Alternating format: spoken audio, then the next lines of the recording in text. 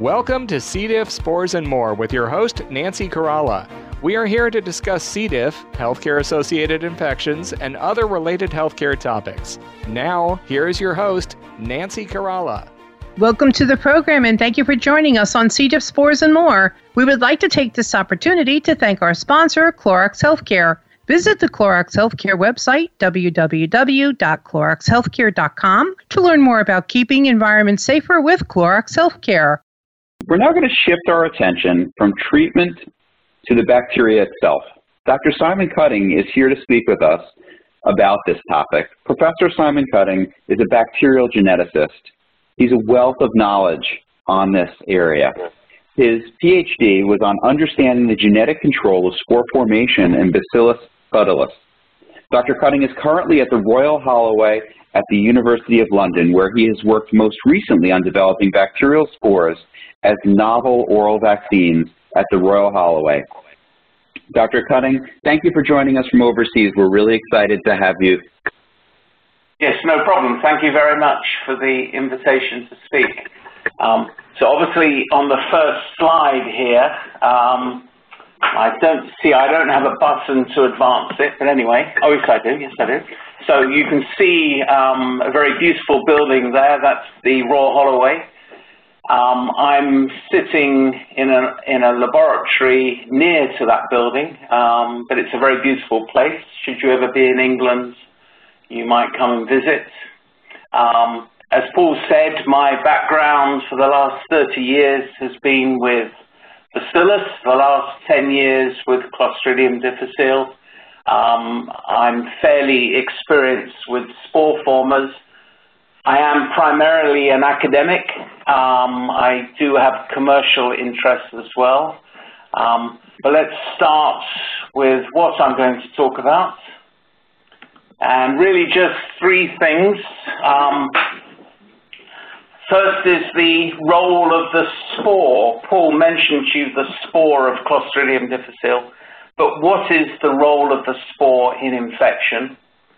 I'll then talk a little bit about the importance of antibiotics and what that tells us about how and why we get the disease. And lastly, I'll talk a little bit about the diets and the root cause of why you get Clostridium difficile infection. And I would like to say that I actually know precisely why we get C. difficile infection. Going to the next slide, this slide here, on the upper left is a simple cartoon. And of course, you already heard this, but you're usually hospitalized and you then undergo antibiotic treatments. And it's at that moment where you are at risk of acquiring C. difficile infection. And this is a very fulminant process. It happens extremely quickly. In a matter of hours, 24 hours, your gut is full of Clostridium difficile, which is producing enormous amounts of toxins. And of course, the toxin is what causes disease. But of course, many people don't develop symptoms. Rather like COVID, they don't develop symptoms of C. difficile infection. But for those who do suffer the disease, it's a very grueling disease. And of course, it's treated with antibiotics. And of course, for some people, they will go on and enter relapse, a recurrence of the disease.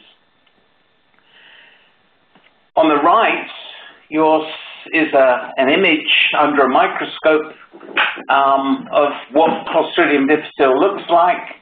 And I've highlighted the shiny white spheres are the spores. They're about a micron in length. And the vegetative cell, which is the dark rod. And the vegetative cell is the part of the bacterium which is producing the toxin, and that's alive, and that's what we don't want in our gut. The spore, however, is dormant, and I can tell you that Clostridium difficile spores are very similar to Bacillus spores, and a spore like that can survive for weeks, it can survive for months, In fact, it can survive for up to 200 million years. And if I had more time, I would explain to you how we know that. The point is, the spore is an extremely robust entity. And you will know that in a hospital, spores are everywhere. They're in the environment. They're in feces. And that's why when you're in a hospital, you're at risk of becoming infected. That is textbook. By that, I mean we are told the spore has no other function other than to be a dormant form of the life form, which if we encounter, we can acquire that spore, and it possibly could lead to infection. So, of course, a lot of energy, a lot of money is spent in controlling, trying to destroy spores in hospital environments. What I've been able to show a few years ago in my research lab is that the spore is much more involved in the disease process. It actually is coated, the surface of the spore, think of it rather like an egg. The eggshell, the surface of the spore, has enzymes on it. One of those enzymes we call a chitinase.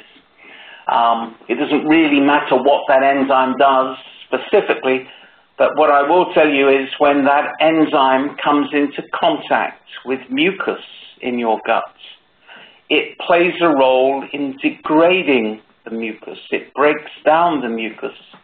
And it means the spore is now beginning to find a way to reach the inner layer of your gut's lining.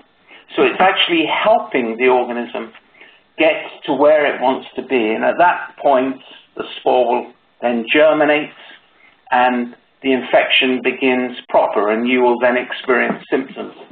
So the point is the spore is part of the disease process. It's not simply an agent of transmission and dissemination. So while I've got this slide here, on the left you'll see a blue box. So I've already said the disease is very fulminant. You can start with 100, 200 spores of C. difficile in 24 hours.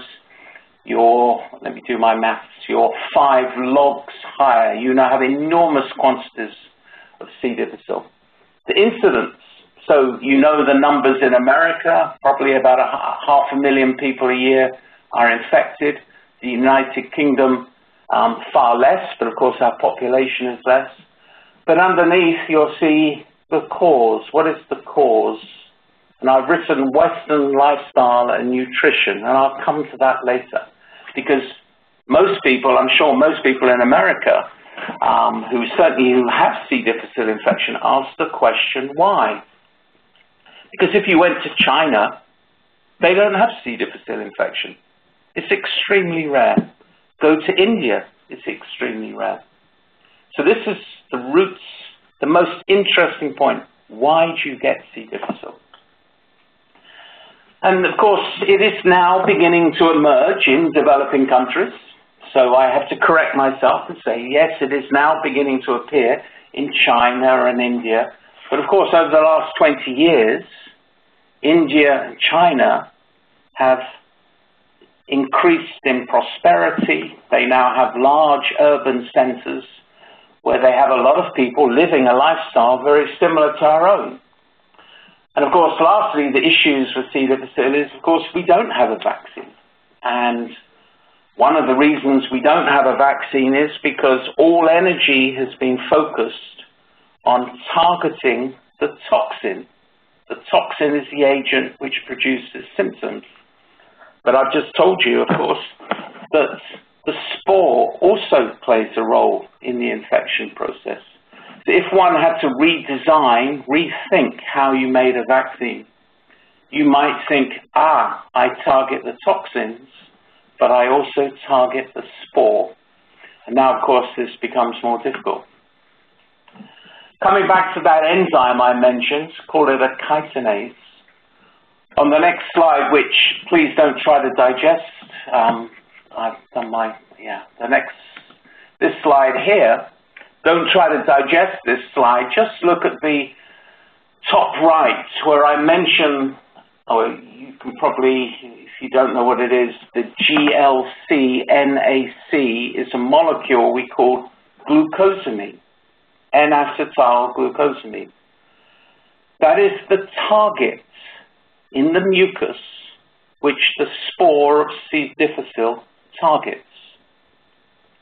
That means the spore of C. difficile binds to glucosamine. So I don't know how many active scientists there are amongst the audience here, but what that means is that if I were to eat glucosamine, I would outcompete the spore of C. difficile. So I repeat that. Clostridium difficile spores bind to glucosamine. Glucosamine is part of the mucus. So if at the same time I eat glucosamine, the spore would have to make a choice. It either binds to glucosamine or it binds to mucus. So if you follow my rationale here, you would know that if you went to CVS or Walgreens, you will be able to readily buy glucosamine because glucosamine is used as a joint. I'm not a medical doctor, but it's used by people who have problems with their bones. And it is a normal GRAS-regulated food supplement. So, of course, I've said this. The question is, can I prove it? And the answer is yes. We've proved it many times. If we take animals, mice or hamsters, and we feed those animals glucosamine, even glucosamine we buy from a drugstore, they will not get C. difficile infection. And I can tell you that there's at least one company trying to exploit this. And I should also tell you, before you run out to the pharmacy, of course, the experiments we've done were done with mice and hamsters. And of course, I can't predict what would happen with the human. What I can tell you is, if you were to eat glucosamine, you would decrease the risk of getting C. difficile infection. Anyway, let's go to the next slide. Next slide. Coming to antibiotics now. So again, don't try to digest these data slides. The only thing I need to tell you is that an animal, a human, that carries C. difficile, whether you have antibiotics or you don't have antibiotics, C. difficile grows in the gut. So we're told that antibiotics promote the infection process. So when you take antibiotics in a hospital, it is true, they cause dysbiosis. They disrupt the microbiota, the bacteria living in your gut, to enable C. difficile to grow in the gut. But actually, C. difficile can grow with or without the antibiotics. The only thing that matters is, normally it's got a whole load of bacteria surrounding it, and it can't get its foot through the door, so to speak. It can't compete. But this raises an interesting question. If C. difficile can germinate and grow in the gut, with or without antibiotics, what is controlling C. difficile in the gut? So we know in science there are a number of explanations. I've listed them out wrongly. I'll go to point number 2 first, which of course is other gut commensals. So this follows the rationale of, which we've already heard, about trying to identify bacteria in the gut, which maybe C. difficile doesn't like. So if you can resupplement the gut with those bacteria, you can somehow prevent C. difficile from growing. If you're well-read, you'll know there's other factors. One is called bile salts, which definitely influences growth of C. difficile in the gut. We also know viruses, bacteriophages, also may play a role. And lastly, diet. The diet is also important. So at this point, I'm going to, without using a slide, I'm just going to tell you one very simple observation. If you take pigs A newborn pig contains C. difficile, the piglet in the gut is full of Clostridium difficile. The Clostridium difficile produces toxins, but the toxins don't do anything to the piglets. And the reason for that is the piglet doesn't have a receptor for the toxin. After about 2 to 4 months, there is no C. difficile, very little C. difficile in the gut of the pig. Now I give you another example, which is a human. A newborn child also is full, its gut is full of C. difficile. The child rarely develops C. difficile infection. The reason is because newborn infants also don't carry receptors to C. difficile, the C. difficile toxin receptor. So pigs and newborn infants, humans, when they're born, have guts full of Clostridium difficile. Neither humans or pigs present symptoms of disease because neither pigs or humans have receptors for the toxin, by luck. But there's one difference. A newborn child takes up to 2 years for all of the Clostridium difficile to be removed from the gut, or the majority. So the question then is, what is the difference between a pig and a human? Well, actually, a pig and a human, newborn pig and newborn human, are almost identical. They're the same weight, roughly the same size, they have the same physiology, and they have the same immune properties. They're essentially similar. If you're a scientist, you always try to work with a pig as the perfect model. So then the question is, what is the difference between a pig and a human? Well, for any of you who have children or are familiar with students, you will immediately understand that pigs live in a dirty environment, by our standards at least. They live in the outside, in enclosures. Their food is fairly dirty. This then raises the question, what is driving C. difficile infection? So I put it to you that the root cause of C. difficile infection is our lifestyle. That is, we live a sedentary lifestyle. We live in a hyper-sanitized world. We are no longer exposed to environmental bacteria. So then the question is, if what I said is true, you would reason that environmental factors, and I would say to you environmental bacteria, are directly controlling C. difficile infection, C. difficile colonization.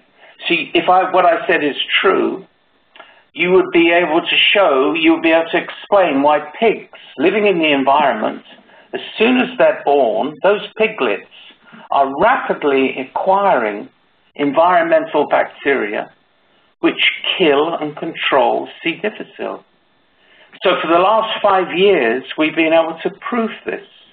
And we've actually been able to identify the bacteria which are present in the environment which control C. difficile.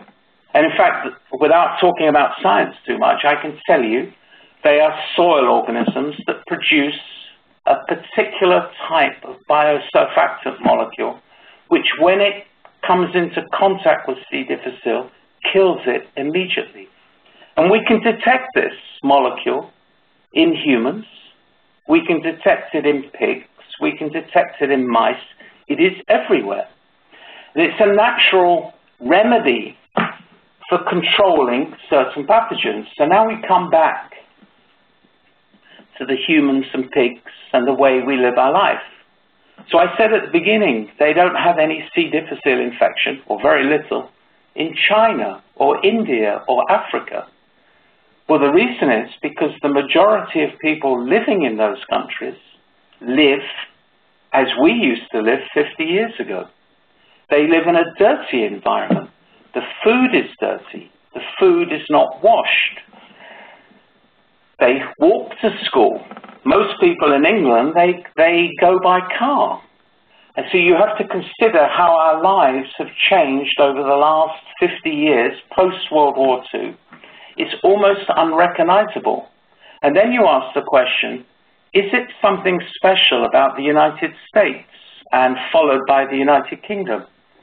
So you then have to say, how do you live your life in America? And I don't want to offend any of the audience here, but I think as a rule, the food in America is absolutely delicious. But I think everyone knows deep down the food is probably not that healthy. So I use the example of chlorinated chickens, heavily processed food. Everyone drives a car, and there's concrete everywhere.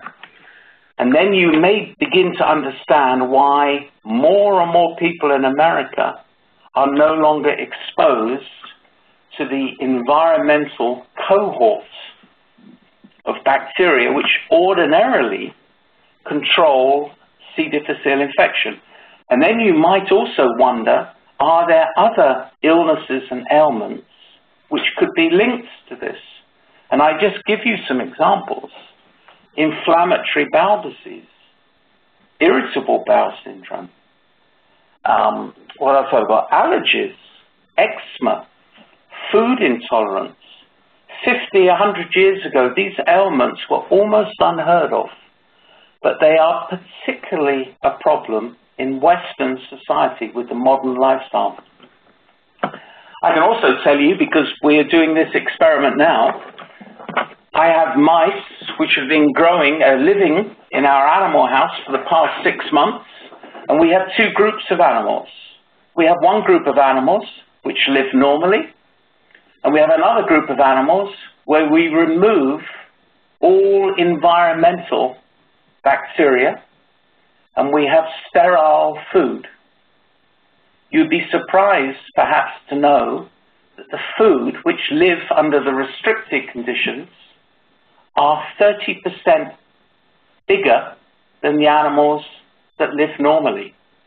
And you then wonder, is obesity partially linked to the way we live our lifestyle? I'm not for a moment saying obesity is caused only by the environment, but it is a participating factor. And lastly, I'll come to the last slide, which is a relatively recent publication showing that basically a particular group of carbohydrates, which are called MACs, microbiota accessible carbohydrates, which are present in many plant fibers, they play an important role in suppressing C. difficile infection. And this again comes back to what I was talking about before, that our diets, I mean, this is really textbook stuff, and I think we all know this, but it's poor diet which is also playing a role. 1 year ago, there was a paper by Brendan Wren and Trevor Lawley showing that a diet which is glucose-rich is also increasing the diversity of C. difficile in the environment. And taken together, the root cause of C. difficile infection is the way we live our lives. It's the modern lifestyle, which of course has many benefits, but it's also causing the emergence of new ailments, of which C. difficile is one of them. And unfortunately, for some people, for whatever reason, they are more at risk, and it is those people who walk into a hospital, they take their antibiotics, and now they have a problem. So probably, in a perfect world, everyone would readjust their lifestyle, but that is the root cause, and I think that is the last thing I need to say. We're now going to shift gears, and I'm going to introduce Dr. Tina Chopra. Tina is a professor of medicine in the Division of Infectious Disease at Wayne State University and corporate medical director of hospital epidemiology, infection control, and antibiotic stewardship at Detroit Medical Center and Wayne State University. Dr. Chopra will be speaking about a great program through the C. diff Foundation that our children get involved with. She's the head of that, and also she's going to be talking about an introduction to infection prevention. Tina? Thank you, Dr. Fjorsted, and thank you to the C. diff Foundation, to Nancy for having me today. Dr. Cutting, it was a great presentation and also a nice segue to the pathogenesis of spores and how we can prevent infection with from C. diff, especially because it is such a nuisance bacteria that it is sporulating, and to eliminate the spores from our environment is a tough one. So with this, I wanted to bring to your attention some of the co-infections that we have seen during the COVID pandemic. We were able to report the first case series on C. diff and COVID-19 co-infections. And strangely enough, COVID patients did not present with shortness of breath, but rather presented with diarrhea. And that's what I would like to discuss. Talking about, these were about 9 patients that we identified at the Detroit Medical Center, and our cohort was mostly elderly patients, more than 65, predominantly female. And if you notice, our C. diff rate per 10,000 patient days prior to the beginning of the pandemic was about 3.32. But during the months of March and April alone, it went up to 3.6, which was a big jump as compared to before. And these were the characteristics of these patients. These were, like I said, median age was 75. They were predominantly female. They had prior history of hospitalizations, which we know is a risk factor. They had a median Charlson score of 8, so they had a lot of comorbid illnesses. Majority of them presented with fever and diarrhea on admission. They had some mild cough as well. They had an average WBC count of 12, and some of them also had positive blood cultures on admission. So the interesting thing is some of them were diagnosed with C. diff on admission, about 2 of them, but others, 7 of them actually had C. diff diagnosis after COVID-19 was diagnosed. Most commonly administered antibiotics were cefepime, so all your cephalosporins, which are high risk, others are meropenem and azithromycin. And one of the patients we ended up doing a fecal transplant, but the others were predominantly treated with oral vancomycin. But if you look at their outcomes, 4 of them ended up dying, 1 went to hospice, and the other 4 went to a long-term care facility. So very poor outcomes with this co-infection. Again, telling you that how the immune system is affected. COVID, we know that affects the immune system, but we also have learned about the gut microbiome and how C. diff and COVID interact together in these patients. So these cases highlight the importance of judicious use of antibiotics for potential secondary bacterial infections in patients with COVID-19. As you notice, most patients were on antibiotics about 5 days. All patients were elderly in our cohort, again highlighting the importance of the risk involved in these patients, and also the importance of stewardship, how we need to integrate antibiotic stewardship in this era where we are in the post-antibiotic era, not only in the hospitals but also in the community. So this tells you the symptoms of C. diff can complicate the diagnosis of COVID-19, as both conditions can have similar manifestations. In our study, 1 patient had GI symptoms on admission, which led to a delayed diagnosis of COVID. So important to consider both COVID-19 and C. diff in patients with diarrhea during the pandemic, and distinguishing between actual C. diff infection and colonization is also important. One of the limitations I would say is that we had a small number of cases, but nevertheless it's important to recognize it. Now I'm going to switch gears and talk about our Junior Infection Fighter program, which I'm very excited about to introduce you to this audience.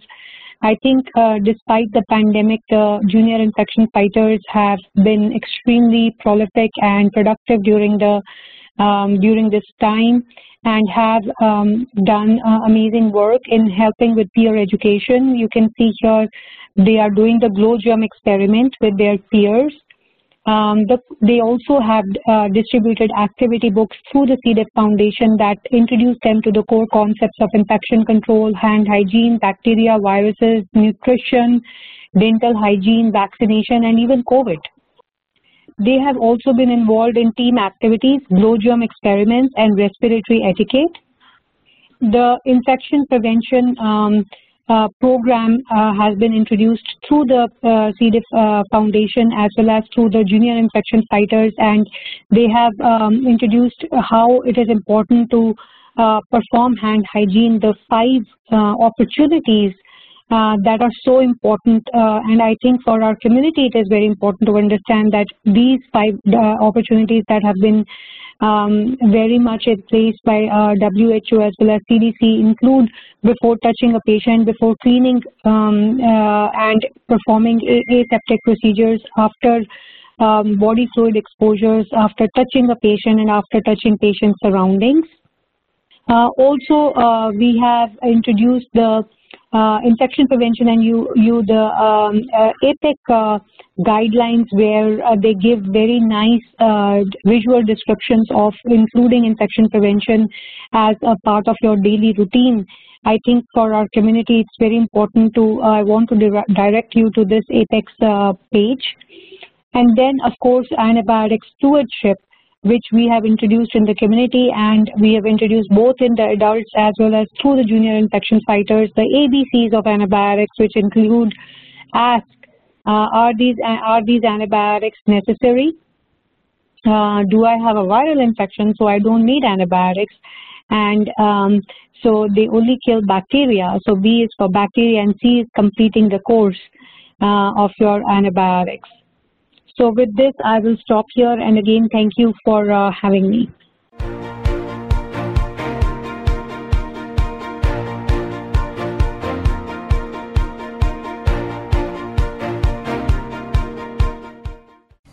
Because C. difficile lives on surfaces for weeks, because it infects nearly 500,000 Americans yearly, you need disinfectants you can trust. Clorox Healthcare bleach products, cited by more studies to kill C. diff than any other products. EPA registered to kill C. diff in as fast as 3 minutes. Trusted disinfectants to kill C. diff spores in hospitals, because even one C. diff infection is too many. Learn more at CloroxHealthcare.com. We thank Seres Therapeutics for being the sponsor of the Patient and Family C. diff Symposium. Seres Therapeutics has reported positive top-line results from the pivotal Phase 3 EcoSpore 3 study evaluating its investigational oral microbiome therapeutic SER-109 for recurrent C. difficile infection. To learn more about Seres Therapeutics, please visit their website at serestherapeutics.com. That's SERES therapeutics.com.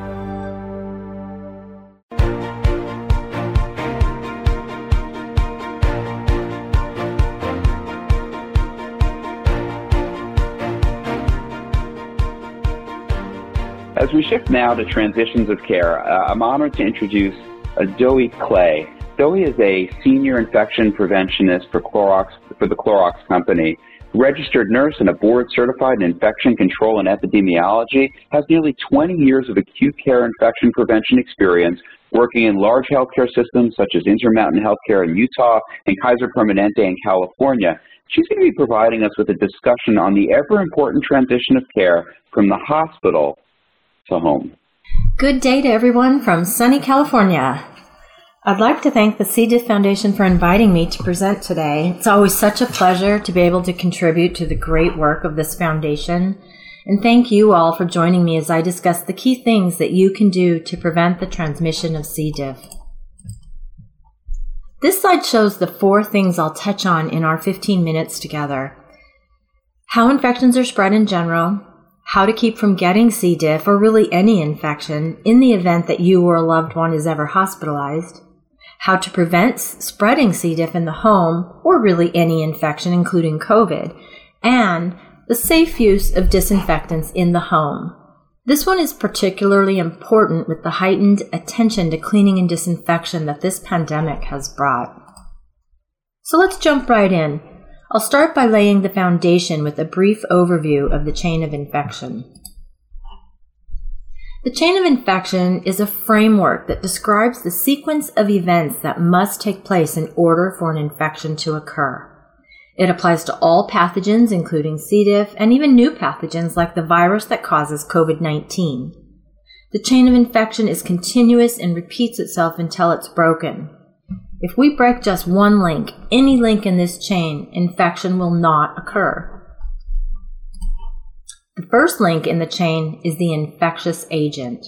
For example, the bacterium that causes C. diff. The second link is the reservoir for the infectious agent. In a nutshell, this is where the pathogen lives. Reservoirs can include people, environmental surfaces, water, air, food, and so forth. The common reservoirs for C. diff are the intestines and stool of an infected or colonized person, contaminated environmental surfaces like doorknobs and toilet handles, and soiled hands.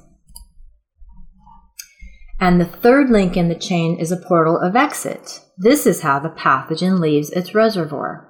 For C. diff, an example of a portal of exit would be the rectum of an infected person. The fourth link is the mode of transmission. This is how the infectious agent or pathogen gets from point A to point B. For example, COVID-19 is spread primarily by the droplet route, while C. diff is spread by the contact and oral fecal routes. Contact here means touch. And oral fecal transmission is where pathogens in fecal particles pass from one person into the mouth of another person or are ingested. If you're wondering how it is that we can ingest C. diff spores, well, eating or taking medications with unclean hands are some of the more common ways. Kind of a gross thought, right? The fifth link in the chain is the portal of entry, and this is how the pathogen enters your body. For example, the portal of entry for the COVID-19 virus is when a susceptible person breathes in the virus carried in droplets after an infected person coughs or sneezes. And for C. diff, well, the primary portal of entry is ingestion, as previously mentioned. And the sixth and final link, you must have a susceptible host. This is a person who is not immune to or is otherwise susceptible to the infectious agent they're exposed to. For example, a person who fails to get their flu shot every year is susceptible to getting influenza. For COVID-19, few people have immunity to this new virus, so pretty much the entire population is susceptible. And for C. diff, certain conditions can make a person more susceptible, such as disruption of the healthy gut flora with antibiotics. As I stated earlier, breaking just a single link in this chain will stop infection from occurring. But how do we break these links? Well, through simple things, like frequent hand hygiene, routine cleaning and disinfection of environmental surfaces, covering our sneezes and our coughs, staying home when we're ill, and keeping current on our immunizations. So now that we have a better idea of how infections are spread, let's review some tips to protecting yourself from C. diff in the event that you ever require a hospitalization. Let's take a minute to review each of these 5 tips shown here. First and foremost, you must be your own advocate. This means speaking up when you see something that doesn't look right. Don't be afraid to remind healthcare workers to perform hand hygiene before they touch you. In fact, they're expecting you to. And the same goes for your visitors. Second, since C. diff can be transmitted by the oral fecal route, be sure to frequently clean your own hands, particularly before you eat or before taking any medications by mouth, after using the restroom, and when you return to your room from a test or a procedure, or even taking a walk in the halls. Third, be sure that your room and bathroom are cleaned and disinfected each day that you're in the hospital. Cleaning staff should be focusing on surfaces that are frequently touched, such as the overbed table, bed rails, call light, and the TV remote, to name a few. Additionally, be sure to ask the healthcare team to disinfect medical equipment that will come into contact with you, including things like stethoscopes and blood pressure cuffs. And fourth, since the leading cause or risk factor for C. diff infection is antibiotic use, be sure to ask your healthcare team. Have them tell you what each medication is that they're administering to you and what it's for. If it's an antibiotic, ask, what infection is this treating and when can it be discontinued? Finally, regarding probiotics, There's a lot of debate over their effectiveness in preventing C. diff, but there's also a lot of really great work going on in this arena. So in my opinion, they certainly can't hurt, and it's definitely worth having a discussion with your doctor about. So sometimes, despite everyone's best efforts, C. diff infections still occur. Let's review what we can do to prevent spreading it to our loved ones when it's time to go home. First, it's very important to disinfect your home regularly. But sometimes the terminology can be confusing, so let's take a moment to clarify the subtle but important differences between cleaning, sanitizing, and disinfection. Cleaning is the removal of dust and debris and dirt from a surface by scrubbing, washing, and rinsing. It does not necessarily kill or remove all germs. Sanitizing products, on the other hand, do reduce bacterial counts on surfaces to levels safe for food contact, but they don't kill viruses. Now, disinfecting products, on the other hand, kill both bacteria and viruses on hard surfaces. See the product's label to identify specifically which bacteria or viruses the product will kill. Disinfecting is one of the most reliable ways to help lower the risk of spreading germs through contact with surfaces. And because C. diff spores can be very difficult to kill or inactivate, it's really important to clean the surface first, followed by disinfection. So use one wipe to clean and grab a new wipe to disinfect. 2 steps. Shown here are some basic practices to stop C. diff transmission to others in your home. Hand hygiene is the single most effective way to prevent the spread of infections. I cannot emphasize this one enough. Other things include not preparing meals for your family until you've completed your treatment and you have gone 48 to 72 hours without any acute diarrhea. Use a separate bathroom at home while you're still having diarrhea, and be sure to wipe down the toilet seat and fixtures with a diluted bleach solution after each trip to the restroom. Also be sure to wipe down frequently touched surfaces in the home, such as cell phones, remote controls, doorknobs, refrigerator handles, countertops, and tables. And since C. diff spores can survive up to 5 months on a surface, I do recommend cleaning these surfaces at least twice daily while you're acutely ill.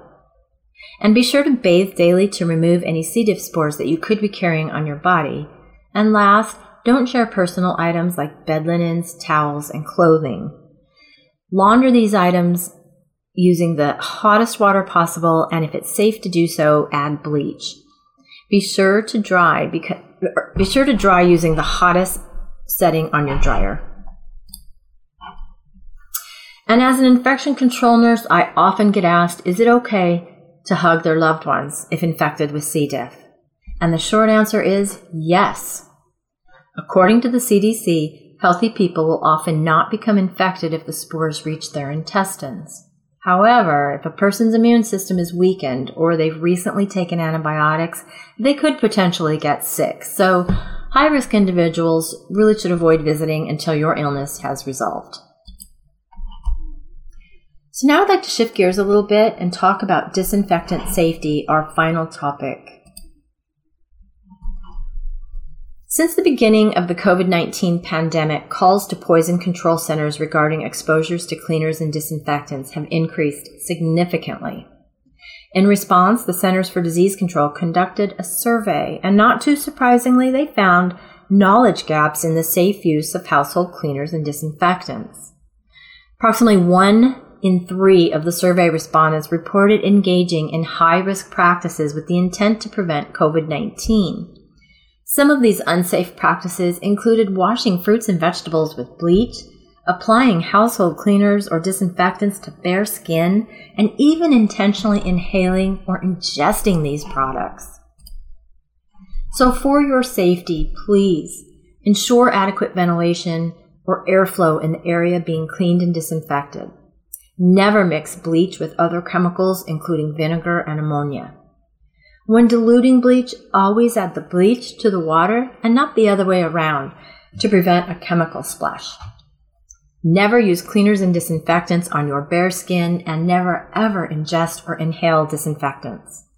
Be sure to wear appropriate personal protective equipment like gloves and eye protection according to the manufacturer's written instructions for use. and always wash your hands after cleaning and disinfecting tasks. Last, be sure to store these products according to the manufacturer's instructions for use and keep them out of the reach of children. Now, to ensure destruction of C. diff spores, the CDC recommends a 1 to 10 dilution of bleach for cleaning in the home. How do we make a 1 in 10 dilution? By mixing 1 part bleach to 9 parts water. 1 plus 9 equals 10, so that's an easy way to remember what a 1 in 10 dilution is. Diluted bleach should be made fresh every single day, and again, focus on those frequently touched surfaces around the home that we've already discussed, and be sure to keep the surface wet with the solution for at least 5 minutes. Finally, because bleach can sometimes leave a residue, you might want to occasionally remove this with a damp, clean cloth. So in summary, we've learned how infections are spread using the chain of infection framework, and we also learned how to break this chain. Things that will break this chain really are quite simple, and they include things like hand hygiene and environmental cleaning and disinfection. We learned the 5 things we can do to protect ourselves from C. diff while in the hospital, but we also learned the steps to take in the home to prevent the spread to our loved ones. And we learned how to use disinfectant safely, primarily by following the instructions for use. And I think the biggest take-home message here is that we really need to get back to basics to prevent all infections. For more information on this topic, you can listen to my C. diff, Spores, and More podcast with Nancy from last July at the link shown on this slide. Thank you, everyone, for your time and attention. Please stay safe, stay healthy, and enjoy the rest of the symposium. I'm so pleased to introduce Renata Johnson, so kind enough to provide experiences with this infection. A great honor to be here with you all. Let me share you my story through the C. diff. In August 2018, I was in a hospital for my pacemaker implant. I remember right after surgery, they gave me clindamycin antibiotics via IV to prevent any infection. After about 3 days from when I got home, I started to feel sick with nausea, lost appetite, frequent stool, and some abdominal pain. At first, I thought it was just a transition from being at the hospital and just a part of post-surgery recovery. But when it wasn't going away, I started to wonder about that if I should probably see primary physician. He told me right away that I just need more time for healing.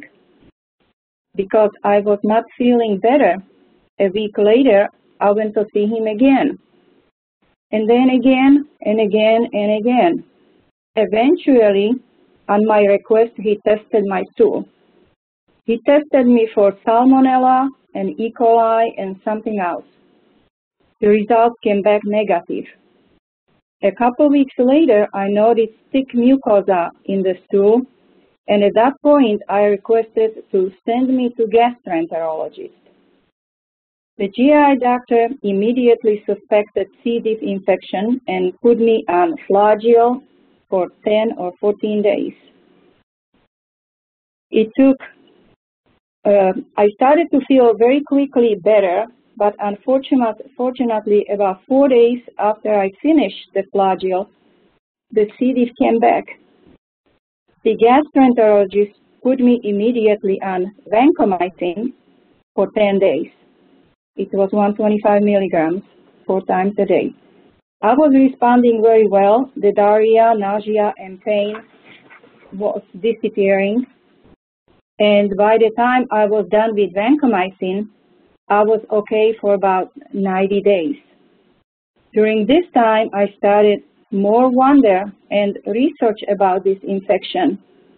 I learned about C. diff Foundation and the programs, and I also purchased a book about C. diff infection, another book about managing the nutrition written by Nancy Carolla and Karen Factor.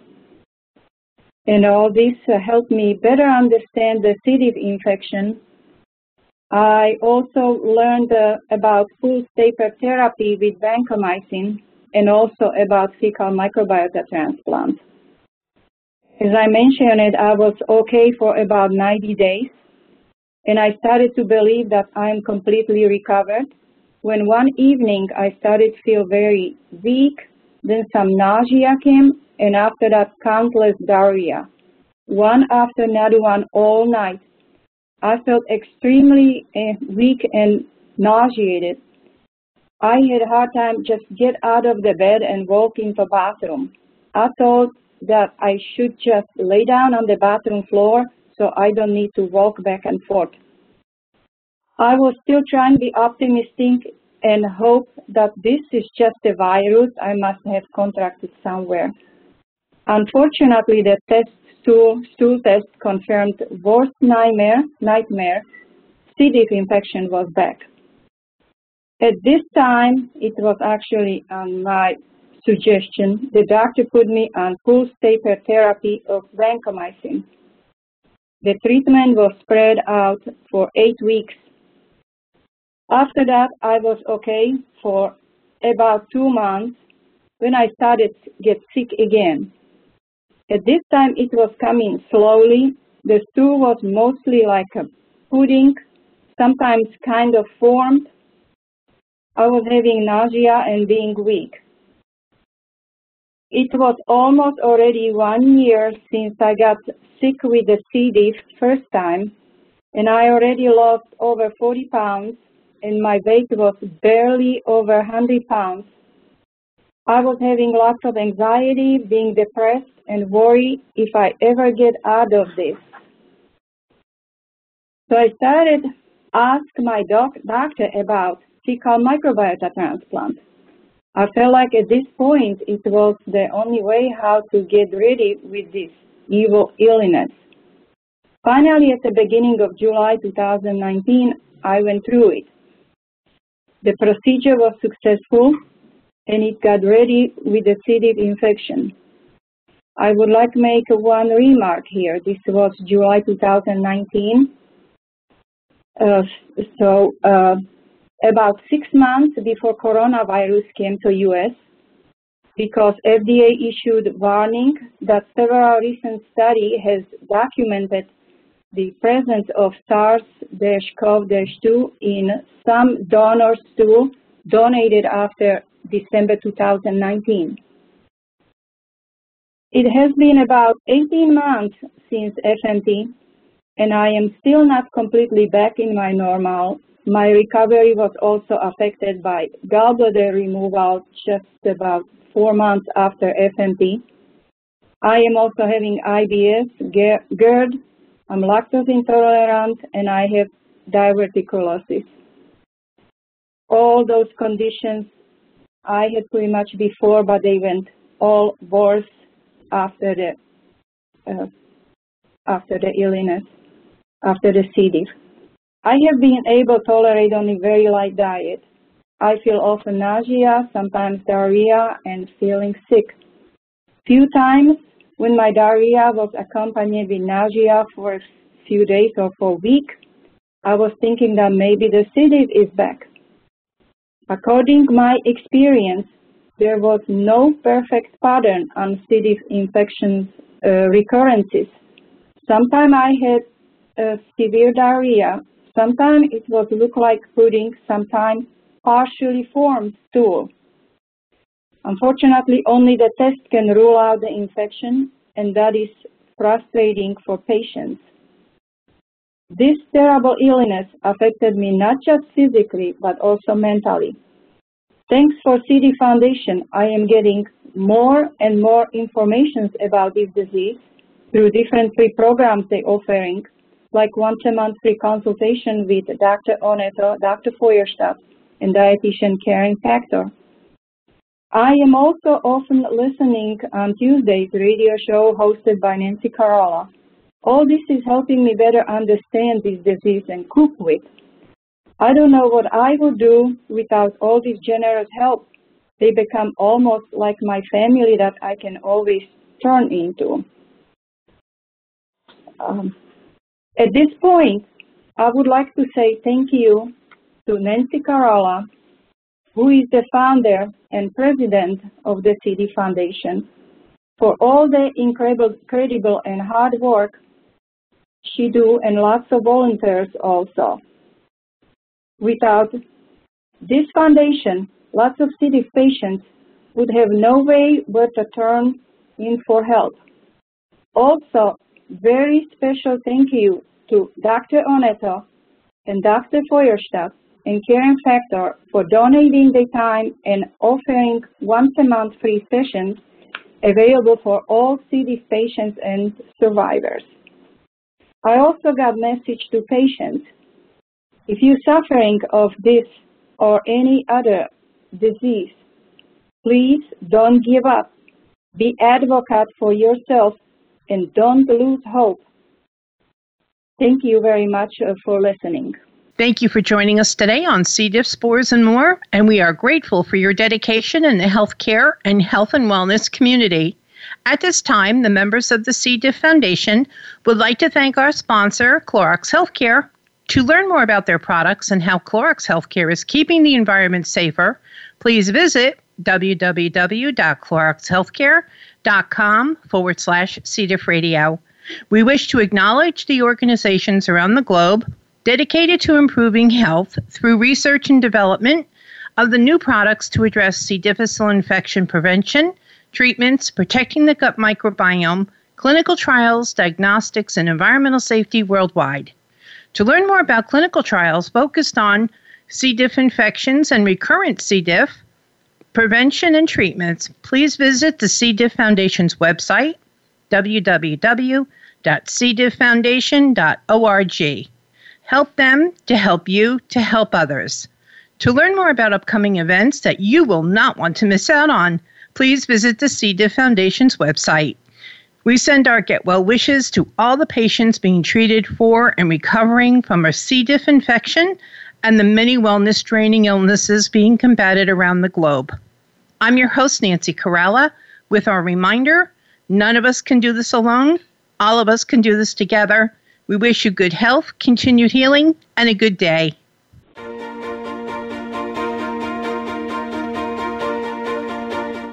Thank you for tuning in this week for C. diff, spores, and more. Be sure to join your host, Nancy Carolla, again next Tuesday at 10 a.m. Pacific Time, that's 1 p.m. Eastern Time, for another edition of our program on the Voice America Health and Wellness Channel. None of us can do this alone. All of us can do this together.